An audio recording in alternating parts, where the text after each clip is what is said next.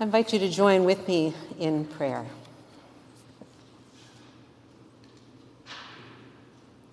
Lord, all over the world this day, there are hearts and voices lifted in prayer to you for the safety of our sisters and brothers, our kinfolk in Ukraine and Eastern Europe. God, as we speak and hear a word this morning, be with all of those who seek your presence, that the words of all our mouths and the meditations in all our hearts may be acceptable to you, you who are our strength and our song and our salvation. Amen.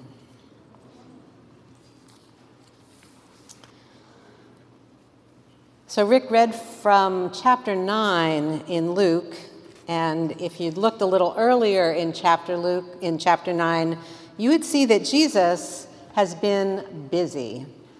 Here's a thumbnail sketch of what he was doing in just the previous 27 verses of chapter 9. He gave his 12 disciples power and authority over demons and to cure diseases, and he sent them out to proclaim God's realm and to heal. His teachings and healings put him on Herod's radar, and not in a good way. He listened to the disciples' reports when they came back from their mission. He healed more crowds who followed him. He fed 5,000 people with 5 loaves of bread and 2 fish. He asked his disciples what the crowds were saying about him and who they thought he was. And when he asked the disciples the same thing, who they said he was, Peter answered, "You are the Messiah of God." Rather than celebrating that pronouncement, Jesus told them to keep quiet about it, and then predicted his own suffering and death and resurrection. And Jesus told his disciples in no uncertain terms that those who would follow him must take up their own cross daily, and that those who want to save their lives would lose them. But those who would lose their lives for Jesus' sake would save them. And that's just the tip of the iceberg. All of the Gospels show Jesus as someone who did not have any time to lose. Feeding, healing, teaching, seeing people where they were. Jesus gave life away and brought new possibilities to life everywhere he went. He did not let any moss grow under his feet. And he didn't sugarcoat what was in store for those who chose to follow him. He knew it would be a rough road ahead for them, and he told them so. Even though the disciples didn't really get it at the time, Jesus both showed them and told them that following him meant losing their lives, though in the big picture, it would come to mean their saving. It was just about a week after he had said that to them for the first time, in fact, that Jesus took 3 of his disciples, Peter and James and John, up with him on a mountain to pray. And that's where we find them at the beginning of the passage that Rick read for us. It's a turning point in the gospel. After Jesus had done so much early groundwork with his disciples and then heard the word Messiah spoken out loud for the first time, he has this shining moment on the mountaintop. But when he comes back down, he and the disciples face confrontation after confrontation, and the journey toward his suffering and death in Jerusalem becomes inevitable. But this moment on the mountainside provides a glimpse of something beyond that suffering. And so I want us to walk back up that mountain together this morning and see what Jesus does there that makes it possible for him and for us to head back into the inevitable valleys with healing and with hope. And to be sure, there are valleys galore where healing is needed more than ever. The brutal attacks on Ukraine this week have highlighted again all our global vulnerabilities, and the obscene destruction of war. That elected officials in our own government are divided in their response to this, some even justifying and praising the attacks, is stark indication of the work we have to do within our own borders. And though the U.S.'s daily COVID death total is significantly less than it was a year ago, and coming down from its most recent high, earlier this month, we still have the highest death toll of any country on earth. And in this era, where both information and vaccines are available more than ever before, U.S. COVID deaths are higher than those for the 1918 flu by almost a third. Windows are opening and there's progress being made for sure, but we are not out of this valley yet, not by a long shot. And then there are families being criminalized for caring appropriately for their transgender and non-binary children. And generations of racial inequity are evident as soon as we walk out these doors. There is so much yet to be done everywhere before we emerge from this long, low valley of isolation and fear and hurt and grief. And so let's be honest about this. It is exhausting keeping our spirits up in the midst of so much uncertainty, even when we have roofs over our head and aren't hearing the sounds of explosions in our neighborhoods. We've been getting by, most of us, but sometimes just on fumes. When I came into the office the other day, some of our wonderful angel workers, Linda Powell and Marianne Rossiter, were clearing out cupboards. And Linda pulled me aside and she said, "I have a great sermon title for you." I said, "Okay." She said, "Out of gas." Could that apply to you? And then she told me about something that had happened earlier that morning when a woman and her 2 children in their car had just made it into the church parking lot, but they weren't moving. "Out of gas," the woman said.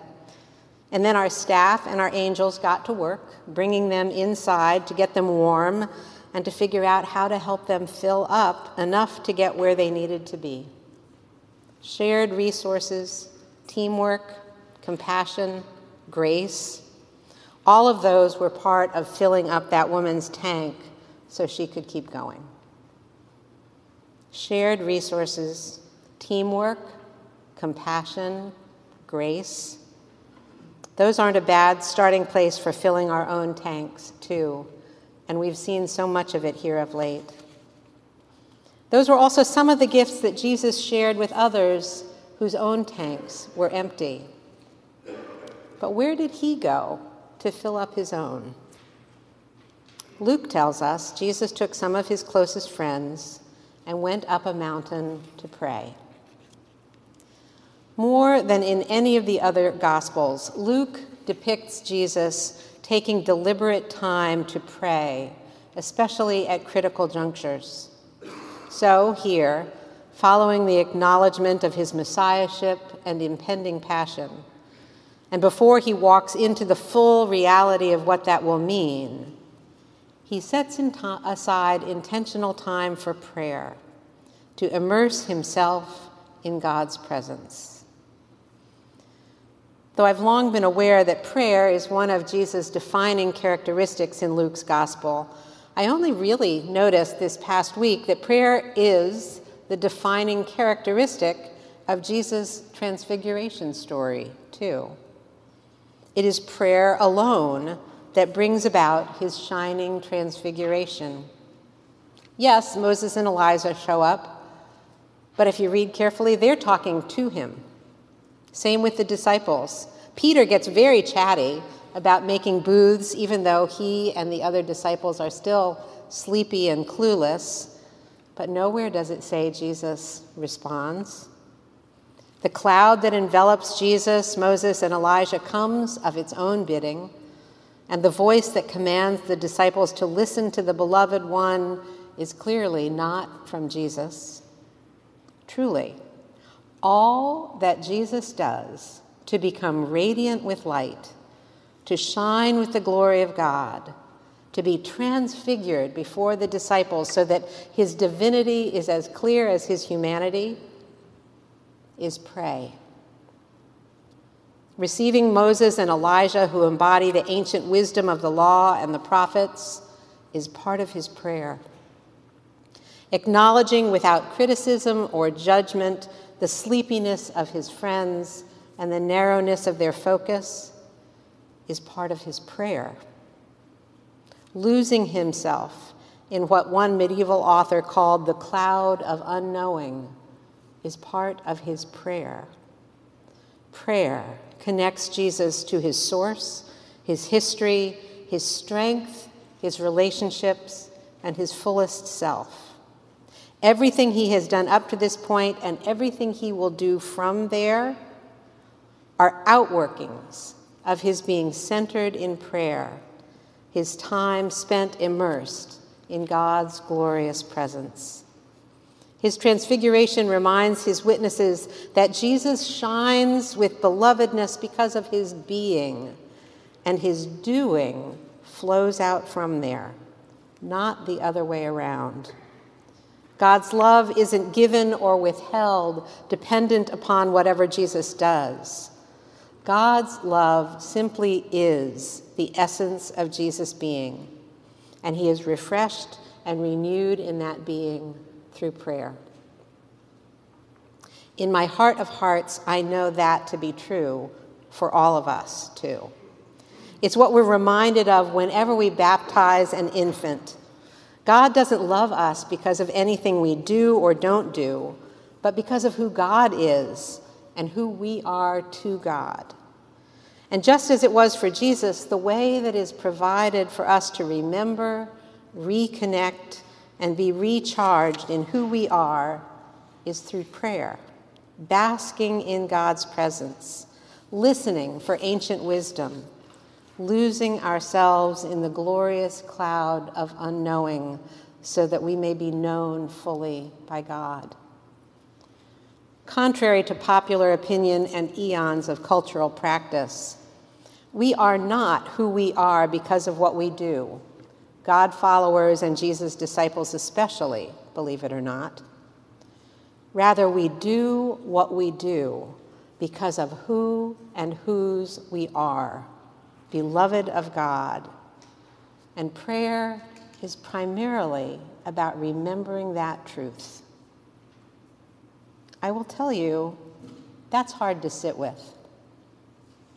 To pronounce that belovedness over a tender infant, even if they're screaming their head off, is one of the highlights of ministry. But to believe it for oneself is another thing altogether. Even when we say we would believe it, actually living that truth is hard. We are so used to tying our sense of self to what we are able to do. And any of you who have been laid up for weeks because of illness or injury or surgery, how long did it take for that feeling of helplessness to work its way into your soul so that you began to feel that you'd lost your whole sense of self or self-worth?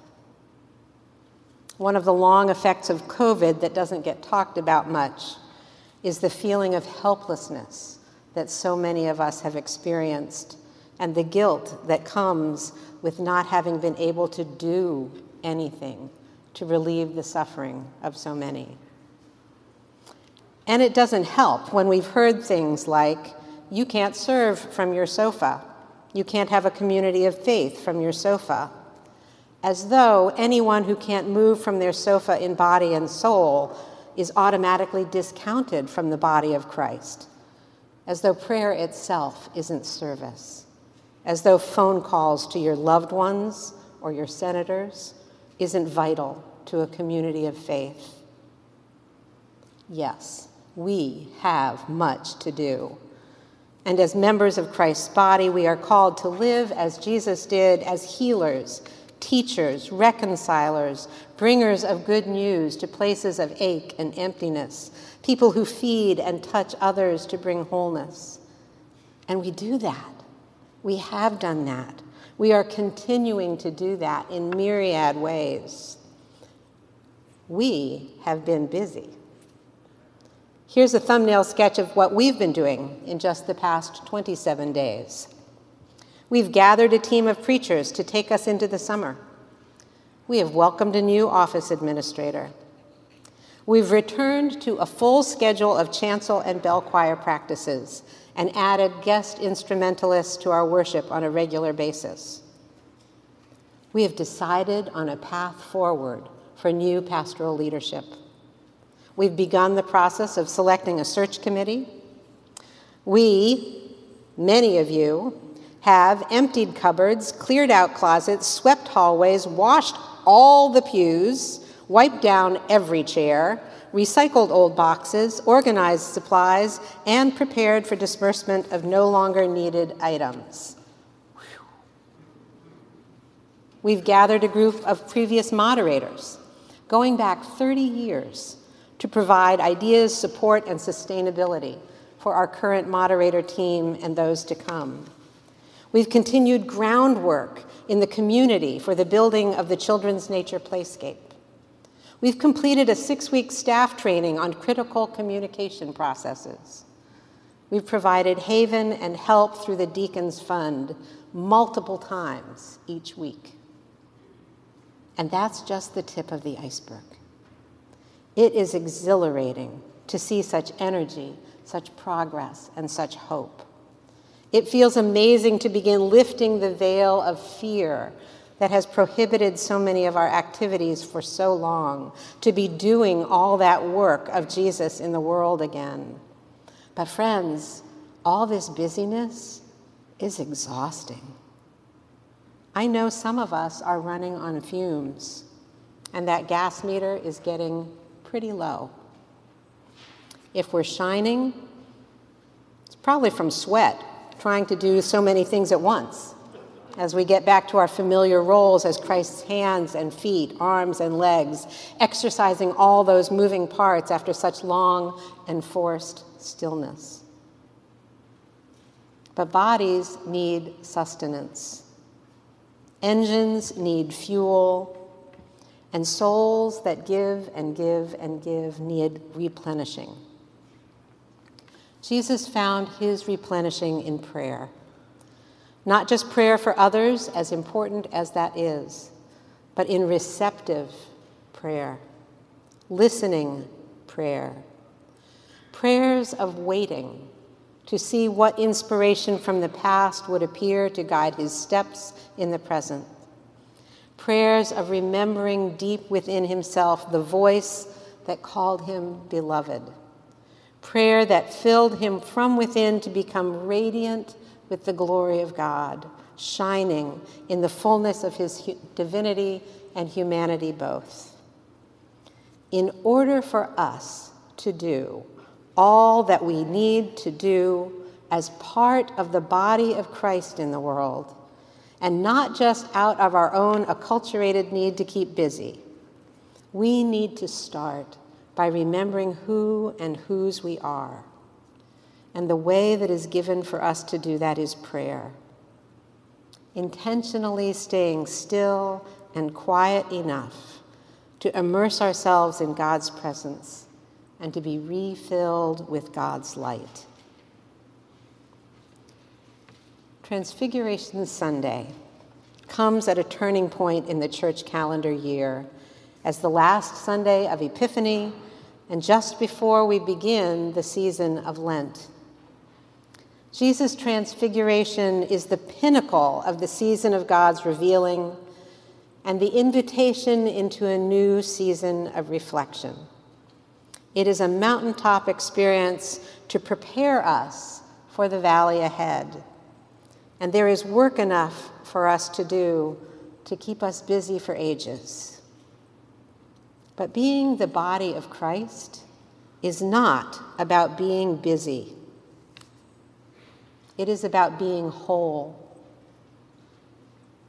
All that Jesus does in the way of healing, teaching, seeing, and giving life comes first from the wholeness he finds in prayer, from his immersion in God's presence, in remembering his connection to the source of all that is.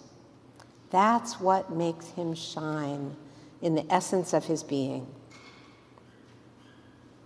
May all that we do come from that place of connection and wholeness too. Friends, let us pray fervently for the needs of the world and for clarity about how to respond to those needs. Let us pray for one another and for our community and for our church and for its leaders in this time of transition. Let us pray that the right person to be our next pastor is already sensing a yearning and a call to be part of a church with so much heart and with so many hands ready to do the work of ministry here in Kalamazoo. But above all, let us be in prayer, that we may be filled with God's grace, and that all that we do from there may be a shining reminder of God's glorious presence. Remember who you are, friends, and shine on. Amen.